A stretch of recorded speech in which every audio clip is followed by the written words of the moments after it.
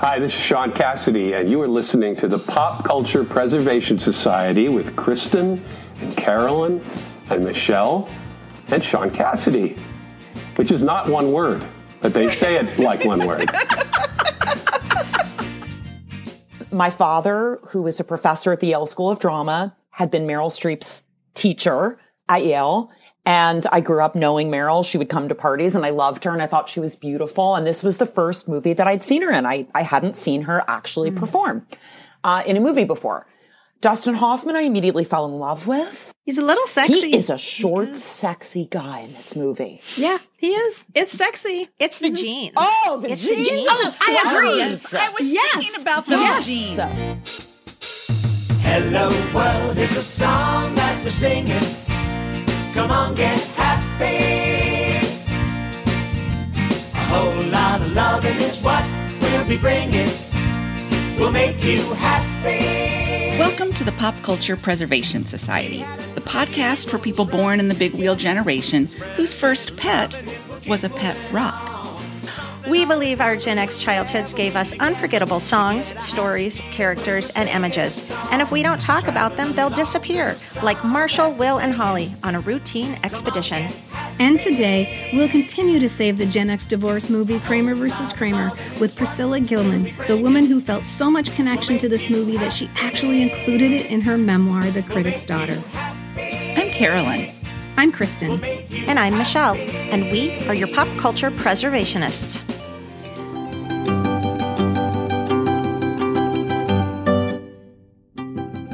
Last week, we dissected the movie Kramer vs. Kramer and concluded that now, unintentionally and in retrospect, this movie really is speaking directly to the children of the Gen X era, because it was our parents who started divorcing en masse after the creation of no-fault divorce in the 1970s. As I said last week, it is the reason we are the latchkey generation. And we have a guest who's going to tell us why. Priscilla Gilman is the author of The Critic's Daughter, a memoir about her relationship with her father, who was a very famous drama critic named Richard Gilman. But part of what makes her story compelling is that there is a before and after element to the story. Before her parents' divorce and after. And that's where I realized that this is the story of all of us from Generation X. Because even if your parents weren't divorced, your friends' parents were. The houses where you went to play, those people might have been divorced. We were all affected by the wave of divorces that started in the 1970s. I really could relate to The Critic's Daughter and Priscilla's story. Not at all because my childhood was anywhere near as just out there as hers. Oh my goodness, you guys, the name dropping is insane. Lots of famous people in her house. Let's just put it that way. It's so great. The experiences she had, the story she lived is just tremendous. But boy, could I relate to the weight of what she carried and the responsibility she felt to making one parent happy. And I guarantee you, listeners, if you're a child of divorce, you might have not grown up on the Upper West Side and went to private school or had famous literary agents or, famous. I mean, my goodness, her dad, Meryl Streep was one of his drama students at Yale. So we might not have had those experiences, but oh, wow, is her story relatable to all of us who had the emotional feelings and weight that she carried. Mm-hmm. Yeah. And I'll go so far as to say, divorce didn't affect me directly and really none of my friends either. But Priscilla's Catholic school. What? Yeah. Catholic school. Yeah. There might be a little significant. Catholicism embedded in some of that. Mm-hmm. There was always the fear, though, because it was so much in our culture and, movies and books and stuff. I'm starting to notice it a lot more. So there's always that threat in the back of your head, like, oh my gosh, what if? Like when you hear your parents argue, are they going to get a divorce? Yeah. But there's also an element in Priscilla's story that I completely resonated with. Priscilla's relationship with her dad and the caretaking she feels for him, like having to kind of make him happy. There's almost a maternal kind of aspect to her relationship with him that she articulates so well. And I was like, bingo. Yeah. She talks about learning sports and watching sports with her dad. She wanted to make him happy. He didn't have the son to watch these things with, according to her. Well, I don't want to say that because he does have a son. But she wanted to watch the sports and be that person for her dad who he could enjoy these things with that he loved so much. And oh my gosh, word for word, verbatim, that could have been me. I've probably shared that with our listeners before, but I remember in my head as a little kid saying, Carolyn, you got to be the son that your dad didn't have. You've got to go fishing. You've got to memorize all the NFL teams. You have to know what division they're in.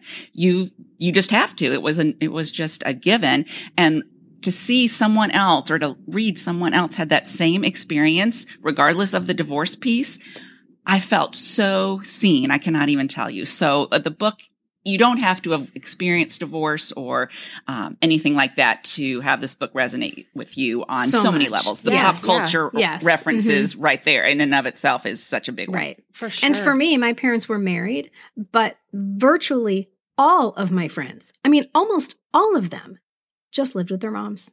And I was public school, working class area. So I think it really makes a difference where you came from and what your community was and how much divorce was happening because of that. So I was surrounded by it. And that could be one reason that Kramer versus Kramer was so interesting to me.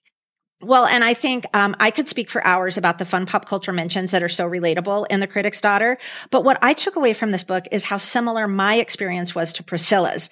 And let me clarify, our childhoods were wildly different, but we both carried so much weight as children. Weight of pleasing one parent, making sure one was okay, worrying constantly if they were happy in life with us, and feeling like it was our responsibility to make sure they were. I found myself gasping out loud and sometimes tearing up when reading certain passages in The Critic's Daughter. It hit hard. And so for those of you listening that come from divorced homes, regardless if you've had a childhood anywhere near similar to Priscilla's or not, I think you'll probably feel the same. Yes, I agree.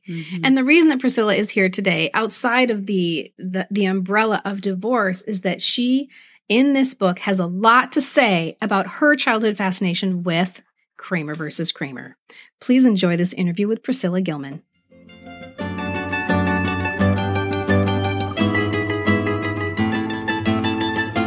Joining us today is writer Priscilla Gilman. Priscilla writes about literature, parenting, autism, and education, and her first book, The Anti-Romantic Child, which is about her parenting journey with her neurodiverse child, won tons of awards and was selected as one of the best books of 2011 by the Chicago Tribune. And her newest book, The Critic's Daughter, comes out in paperback tomorrow. She's a longtime member of the Pop Culture Preservation Society, and we are so excited to finally meet you in person, like quote-unquote person, on Zoom. Priscilla, thank you so much for joining us today. Kristen, I am bursting with happiness right now. This is like a dream come true to be with you all. I'm serious. Like, this is amazing. Wow.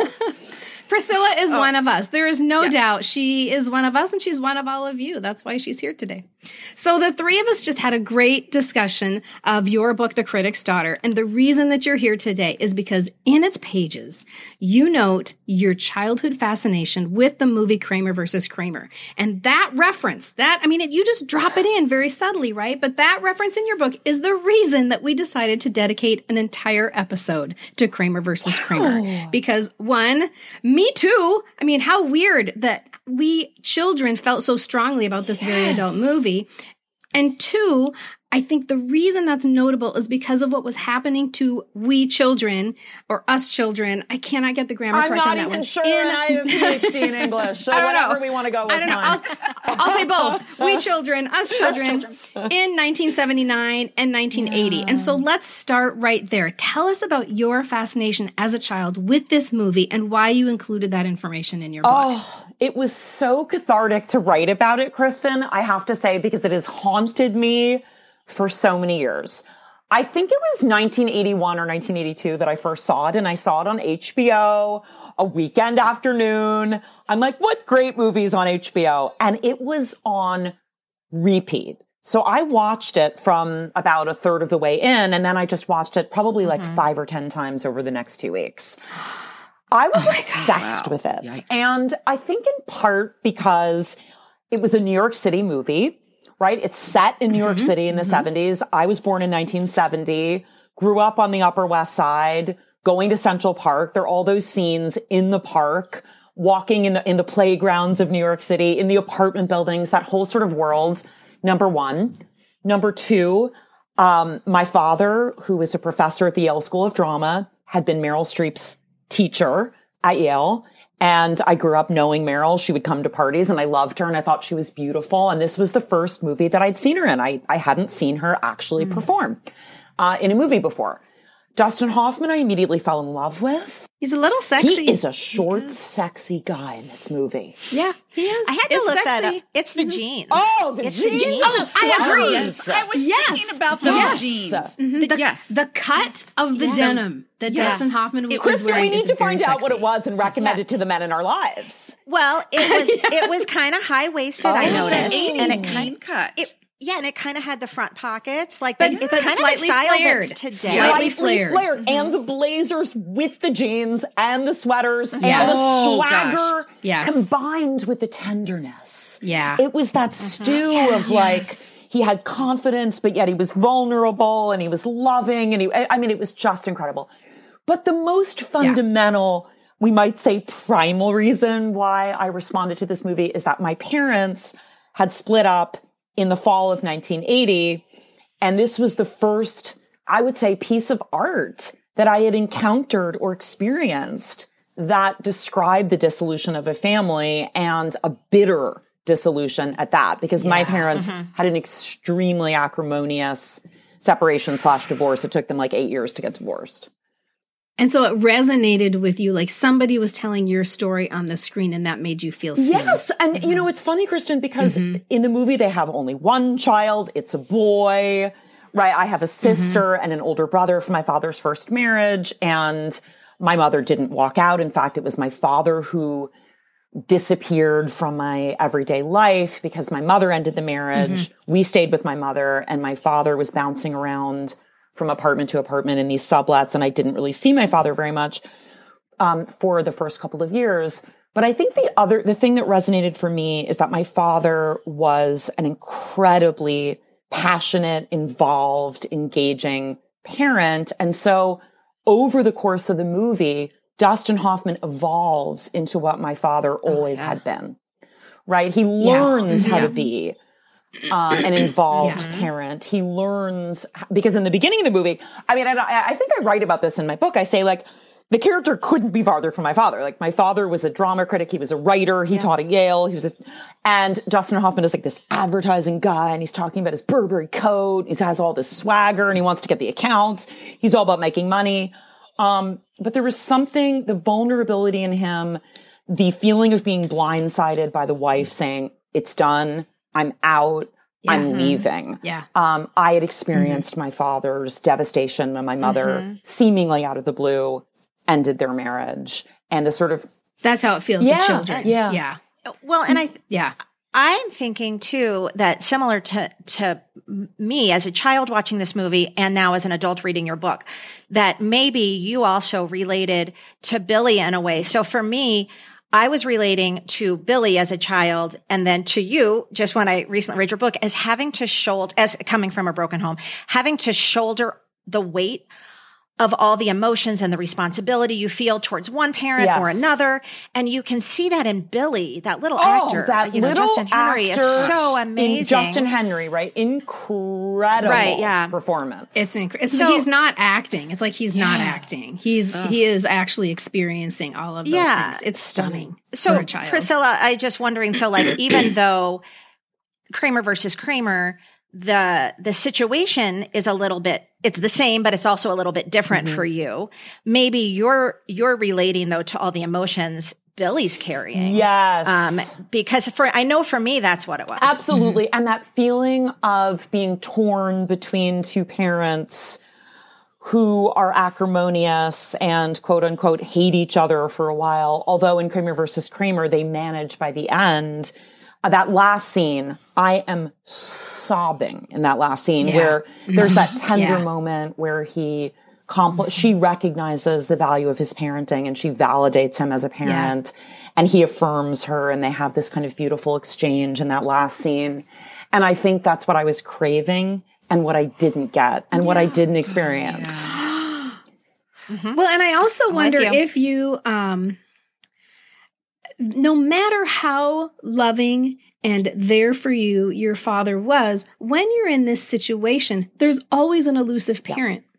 You're always needing, you're always wanting more. You don't have that person with you all the time. And I just wonder if that is something that even with a parent who he really wanted to be with you, but my God, it was hard for you to get together with him. It was hard for you to find a rhythm, to find, what is the word I'm looking for? To have a custody arrangement where you felt like you got enough of your dad. Oh my God. And I didn't get enough of my dad. You just described my childhood. Oh. Yeah. She just described my childhood. Wow. I mean, Priscilla, we could talk for hours about the similarities of our situations, but I think that has to be something that you felt watching the movie too. Absolutely. And like what you just said. I did. Absolutely. And I think also the movie is so brilliant. I watched it again with my younger son, actually, when I was working on it, and I took like 20 pages of notes and then distilled it down to the 4 pages that appear in the book. And in my book, I have, something that I ended up being called 40 Characters in Search of My Father. And it starts with like The King from The King and I, and Ted Kramer is one of the main ones. And I do this extended riff on my father as Ted Kramer. And sort of wanting, in a way, it was very ahead of its time, this movie, because it was suggesting, it was very of its time in the sense that it captured the zeitgeist where women were finally feeling empowered to say, you know what, I'm not happy and fulfilled in this marriage. And I need to find myself, right? And Meryl Streep, she's very unhappy. She walks out. She comes back. And that fathers could parent as effectively and lovingly as mothers. And that I really responded to, because I had always felt like, why am I not seeing my father enough? My father couldn't afford a place that we could sleep over in. And my parents were fighting over money. And it was very bitter. But I think the other thing about Billy, he was a little bit more outspoken than I was. And I admired him for that. Like when things weren't going well, he would sort of call it out. He's like, no, that's not the way to do the French toast. You know, like he would sort of, he was blunt and he was straightforward in a way that I didn't feel that I could be, because I was so invested in protecting both of my parents emotionally and taking care of them and being that kind of parentified child that was watching out for them. But I did really appreciate, his bedroom in the movie. I want a bedroom like that. I wanted that bedroom. Oh my gosh, you all. The clouds on the walls. On the walls. Oh, the clouds. And it sort of captures what we're all parents, and what we want for our children and what our parents wanted for us, which is that our children can exist in this protected, beautiful, almost ethereal bubble of romanticism, right? In that safe space of their bedroom, and how separation and divorce shatters that.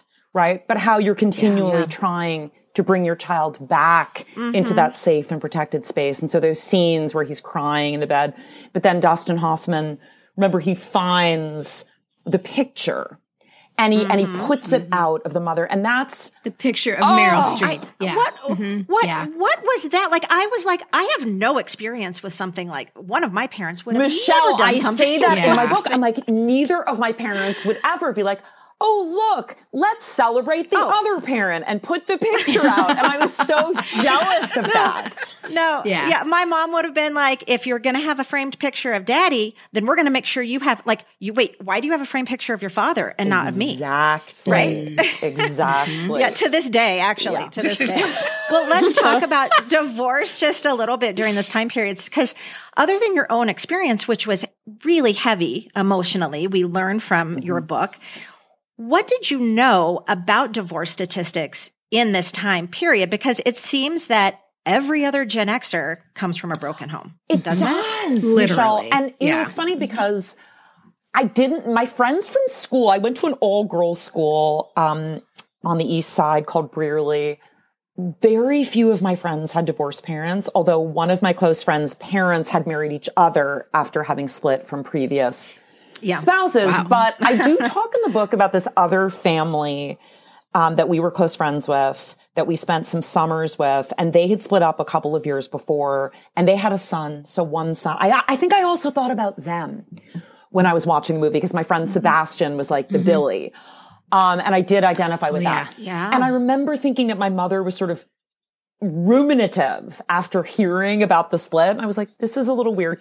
But my parents would always say to us when they fought, we will never, ever, ever get divorced.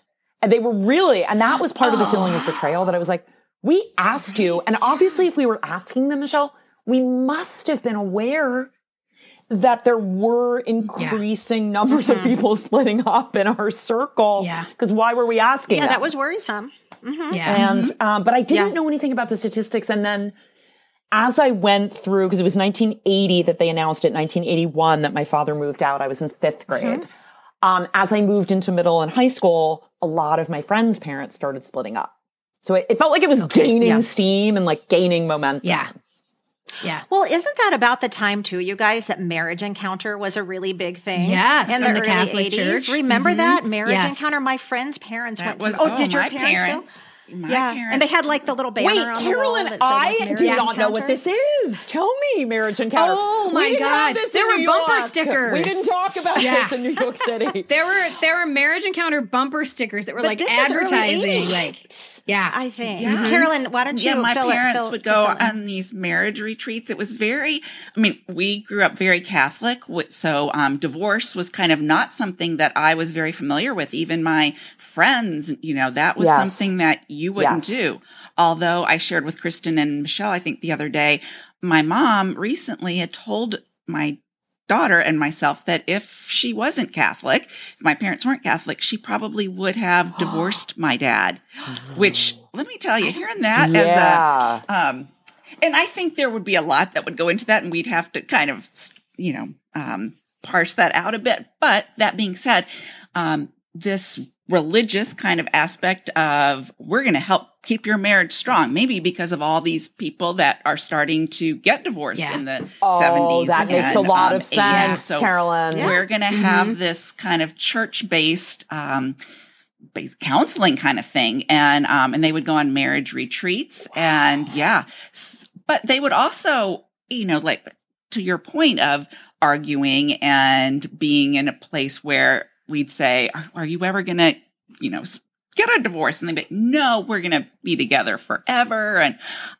but yet always that worry in the back of your head so I can't imagine what that was like for you when they did, after promising you over and over again that would not happen. That's a punch in the face. It really was. And I think, I was thinking one thing I didn't say is that my father had been married before. So he had been divorced and I had this half brother from my father's first marriage, but both of my sets of grandparents were conservative religious Jews, conservative religious Christians. There was no divorce on either side of the family.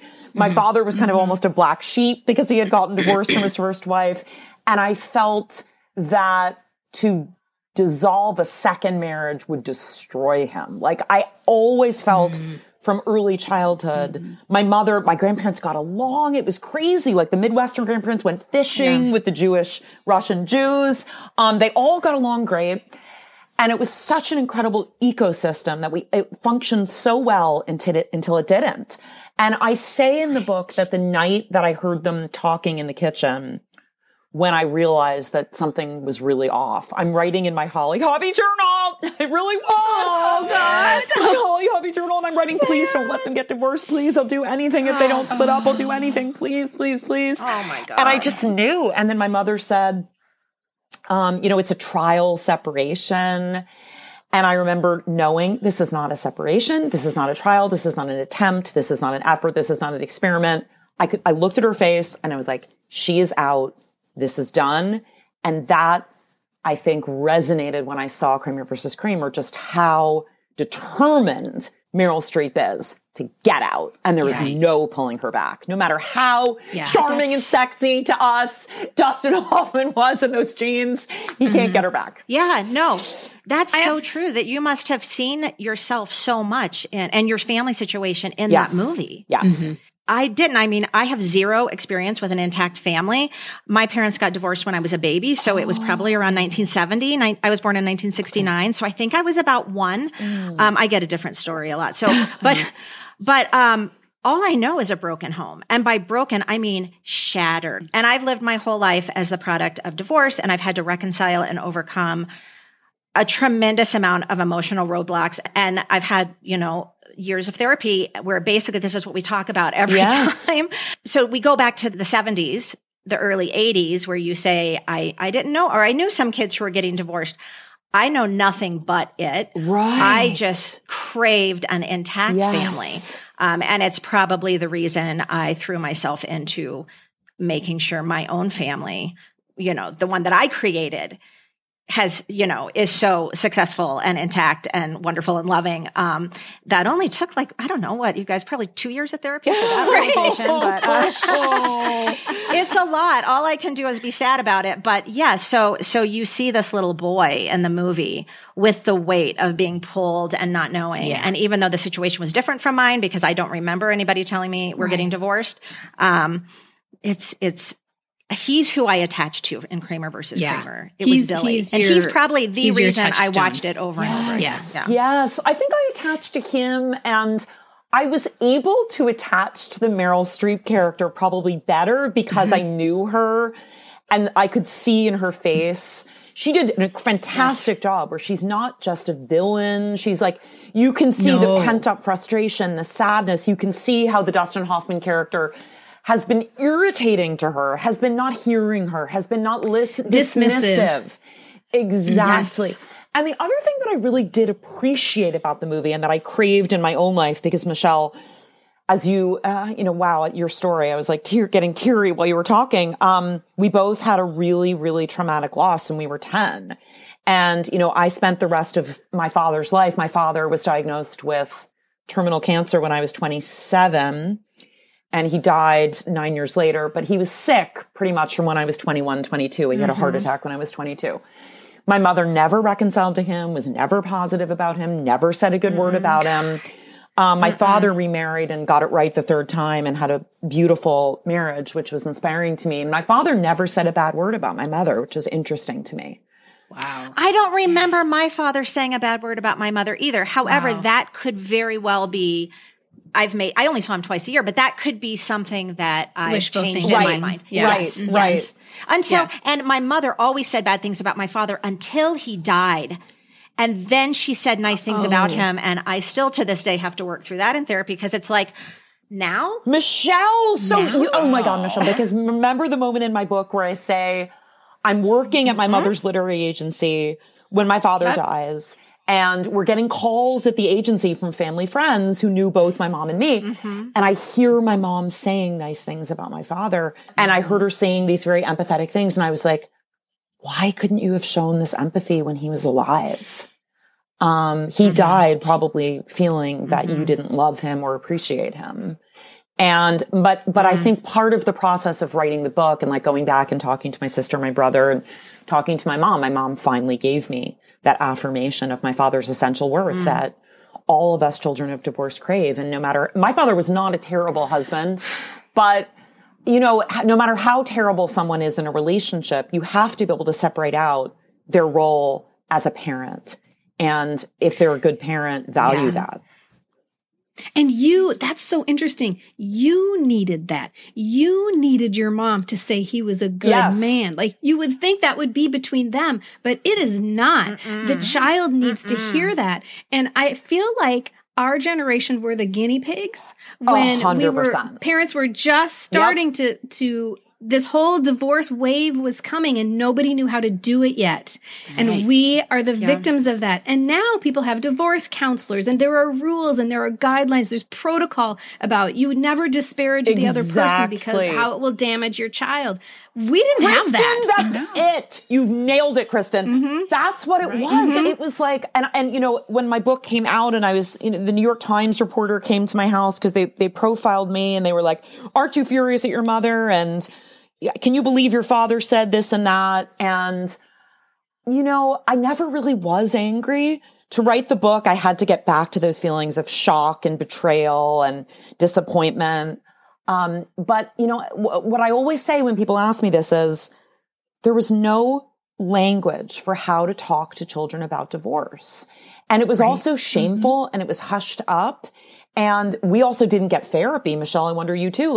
My sister and I eventually, when we were in college, demanded therapy because we said, we have never been able to process this. We were taught let's just move on. Everything's going to be great.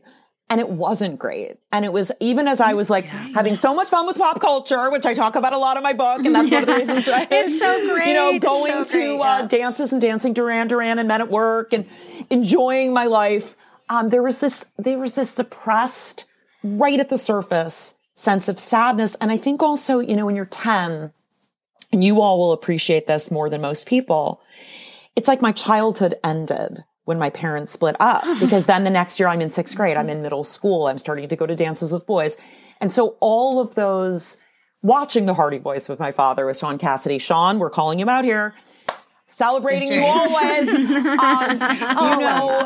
immersing ourselves in children's books and that magical, enchanted fairy tale world of childhood that my father presided over, and he watched Sesame Street with us, and he did all those 70s things with us. Yeah. You know, it felt like that, and I think it's one of the reasons why my sister and I have always been such nostalgia girls, because going back and rereading the William Steig books, you know, Sylvester and the Magic Pebble or The Amazing Bone and Amos and Boris, or the E.B. White books, or getting the DVDs of Hardy Boys and watching them. It's a way for us to be transported back to that era before we had to become grown-ups too soon. Oh my God. Right. Oh and even though my parents didn't get divorced when I was 10, like I told you, I lost my father when I was 10. And I always say that to people. I used to actually, I think the first time I ever said that to Carolyn and Kristen, correct me if I'm wrong, you guys, but I think I said my father died when I was 10. And it took me about 30 minutes before I realized, wait, he didn't die when I was 10. Boo. He he died when I was 22. Why? It comes out of my mouth because I didn't even get to say goodbye. Yeah. Like, I loved my daddy. And so when I say mistakes were made, you know, by adults, who knew better, it's very convenient for me to blame my mother, where my father, and for a lot of different reasons, was to blame as well. He died years ago and I lost him. So it's way more convenient to blame my mother. Exactly. For that reason, though, I was so I had shame.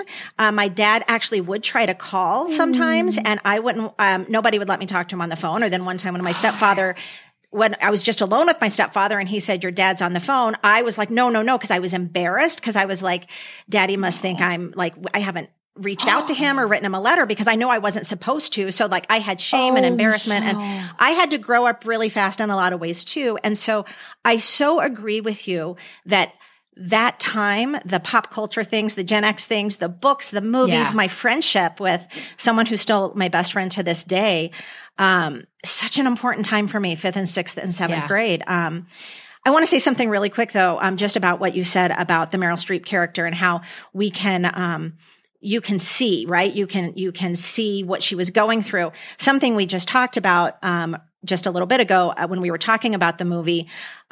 I have a really unpopular opinion about that, and it has everything to do with my own experience, right?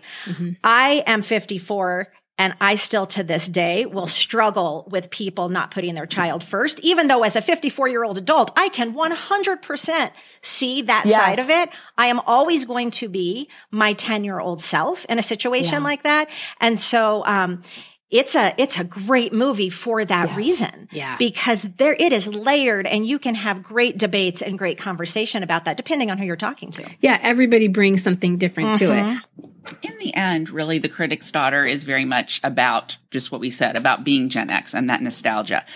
And the reason that Kramer versus Kramer was important to you was because you were part of what we've talked about this whole time, that cultural shift in which parents were divorcing in much bigger numbers.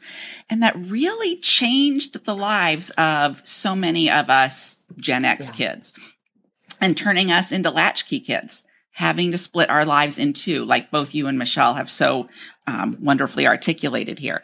And another thing to note is that you include a lot of pop culture references in the book. So much fun. And not just Kramer versus Kramer. You really were anchoring in that particular time period, that particular Gen X era. You've told us a little bit about that already, but can you expand on that a little bit more? Why was that such an important part of your Carolyn, story? And it's so interesting. As I'm speaking to you all, I'm realizing something that I've never quite articulated to myself before. At the time that this was all happening, all of this fun pop culture stuff, like I talk about going to E.T. with my dad and going to dances and winning albums, right? I think Business as Usual was one of the first albums that I won, and loving the Go-Go's, and, that whole thing. It got me through the struggle and the disorientation and the fear and the anxiety about my parents at the time. And then when I was writing my book, I would have to write a very emotional scene, write about going to a sleepover in a strange apartment with my father where he had no furniture and he started to cry and he said, "I wish I had you girls more." So I would write that scene. I would feel emotionally drained. And then I would say, now it's time to do my 70s and 80s research. And so I would go and research when Annie opened on Broadway, and I saw Sarah Jessica Parker, and finding videos and listening to the songs from Annie. And so it was almost like the nostalgia was a balm and a support, both at the time and in the writing of the book. Your pop culture therapy. Yes, pop culture therapy. Yes. We all need it. Mm-hmm. Yeah. Yes. And we have found that to be the case in our own research and our own personal lives as we, are going through things. But it's like, oh, really? I get to research all the Christmas specials of the 70s? Bring it on. Try to be in a bad mood after that. A Rankin Bass rabbit hole is the cure to many ills. Isn't it? It really is. It really is. And we get to do that. And you also mentioned, I found this very interesting too, and I wondered if this was one reason that all of these pop culture references were in the book, was because your parents were not into pop culture, and they were very limiting, and they didn't approve of certain things. And of course, that just wants it. We want it more, right? We just want it more. Oh my gosh. Okay, Kristen, as soon as my dad had moved out, my sister and I were like, bring on the Brady Bunch. We started watching Love Boat, Magnum P.I., Fantasy Island. That's what you said. It was like and my mother allowed it because she got us Atari, she got us HBO. The reason I saw Kramer versus Kramer is because my parents had split up, and I was a latchkey kid, and I was alone and able to watch HBO. And I also watched Friday the 13th, the first one. I can tell you, Jason's not the killer; it's his mother in the first one. Yeah, right? Because I watched it when I was 10. I love the reference. Yeah, listeners, how she's saying, then she got to do all the things. There's a reference where you say you wore a tube top. Right. You got to wear the scandal. And you're like, thank God my dad didn't see me in the tube top. Something like that. And I just had to laugh because, we can all picture the tube top. It was kind of stretchy. Michelle and the Guess jeans with the zippers on the ankles. Yes. And the Gloria Vanderbilt jeans with the swan on the butt. Oh, the little that swan. And the perfume, the Gloria Vanderbilt perfume. He needed it. Yes. Mm-hmm. Yeah, listeners, the book is chock full of pop culture. The most fun pop culture references. So, with you saying that your dad was really the one who said you can't, watch any of these TV shows and really kept a lot of that out of your life, why were you allowed to watch that the Hardy Boys? I'm really curious. Why did that make the cut? Thank you so much for asking. My father loved the Hardy Boys books. And my school, this private girls' school on the Upper East Side, didn't stock the Hardy Boys or Nancy Drew in their library. They were really snooty about it. So my father took us to libraries in Connecticut on the weekends, and I read every single Hardy Boys book.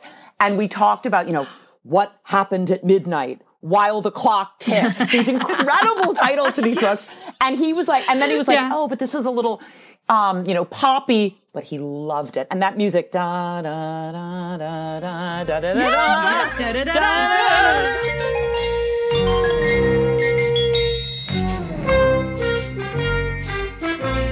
Yes, and Carolyn, he thought Sean Cassidy was a great actor. Sean. And he approved of Sean Cassidy as my first crush. Feather in his cap. No. Richard Gilman. That's awesome. Yes. Wow. Yes. Have you told Sean that? I have. Sean was actually very gratified by that. I bet. Well, that's a huge compliment. That's huge compliment. Wow. Yes. Just one other, it's just another sign that we're all supposed to be together on this screen. We really, really are, everyone. Yeah. Mm-hmm.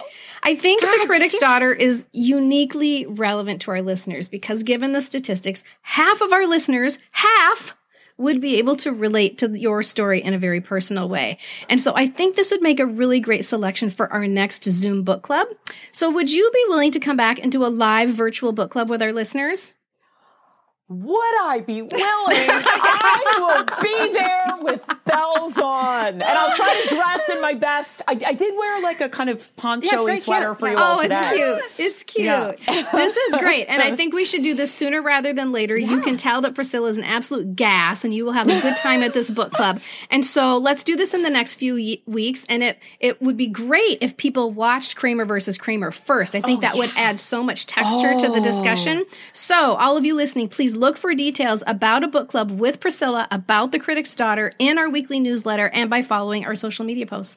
Priscilla, I want to kiss you. This has been amazing. Thank you so much. I want to have a slumber party with you, Priscilla. Can we have a slumber party? Do that. Watch a raunchy comedy like Stripes or Risky Business, something like that. Porky's, exactly. And a horror movie. Oh my God. And a horror movie. Yes, for sure. I'm going to wear tube top. I could never keep a tube top up I don't anymore. Think I could it rolled down so fast. It's around my waist. Oh my God, this has been so much fun. Thank you so much. I would love to do it again sometime. We'll have you back. I cannot even tell you how much fun that was. Thank you so much to everybody for listening today. This has been some of the heaviest conversation we've had on the Pop Culture Preservation Society, but also some of the most enlightening and validating because we as a group experienced the onset of divorce together. And I hope these conversations over the last 2 weeks helped you feel seen. And if you'd like to join us for that book club, it'll be taking place the week of March 25th at 7 p.m. Central Time on Zoom. Priscilla Gilman has graciously agreed to join us to answer any questions you might have about her book or her experience and to just be in the presence of fellow society members. And as you guys just heard, she is lovely and so much fun. And we really hope that you guys will get to meet her. Our book clubs are always a good time, so we hope you'll join us. To sign up and to get more information on the exact date, just go to our website at poppreservationists.com and click on the events tab, or you can click the Linktree link that's in our Instagram bio.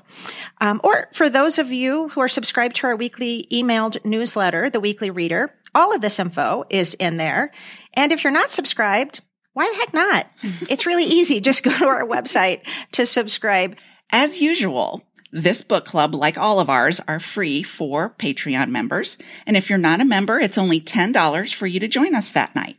So you have a few weeks still to get the book, and you can find The Critic's Daughter wherever you buy your books, including our Amazon storefront, Pop Culture Preservation Society. And you can find a link to our storefront in our link in bio on Instagram, in our weekly reader, and also on our website. And today's episode was brought to you by Jen, Susie, Lydia, Diane, Mike, Erica, Lisa, and Nina. These are just some of our wonderful supporters who support the PCPS with their monthly and one-time donations. A great big, humongous thank you to all of you. And if you'd like to join our team of supporters, visit our website once again at poppreservationists.com. Man, you can find a lot of stuff at our website. Yeah, you sure can. You sure can. One-stop shop. In the meantime, let's raise our glasses for a toast, courtesy of the Cast of Three's company. 2 good times. 2 happy days. To Little House on the Prairie. Cheers! Cheers.